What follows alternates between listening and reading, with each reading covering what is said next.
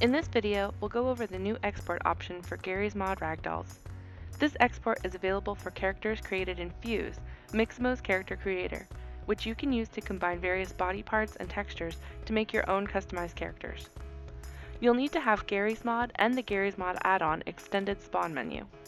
The extended spawn menu will allow you to use files that have been installed locally. The Garry's Mod export is for Windows only. Start by creating your character in Fuse. When you're satisfied with your character, press the Animate button to upload to Miximo. Your character will automatically be optimized and sent to our cloud-based auto-rigging service, which completely automates the process of rigging. After your character is rigged, you can find the new download options both on the My Character page and the download tray. Select the new Garry's Mod option. Your character will be compiled for the source engine, and the required MDL, DMX, VTF, and VTM files will be generated for you. This process generally takes less than 2 minutes, but is based on a queue, so may take longer. When your files are ready, you will receive a notification on your Miximo account with a link to download the zipped files.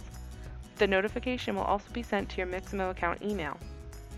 To install the downloaded character, you'll need to browse to your Garry's Mod local files. You can do this by opening Steam, right-clicking on Garry's Mod, and selecting Properties. In the Properties window, go to the Local Files tab and select Browse Local Files. From here, select the Garry's Mod Add-ons folder. Extract the Miximo Fuse Characters folder from your downloaded zip into the Add-ons folder. Your character is now installed. To use the character, launch Garry's Mod.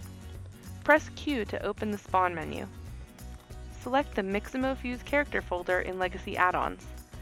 Click on the character to spawn an instance of the Ragdoll within the game. You can use the physics gun to move and manipulate your character, and the finger poser to adjust the character's hands. Place items, effects, cameras, and have fun!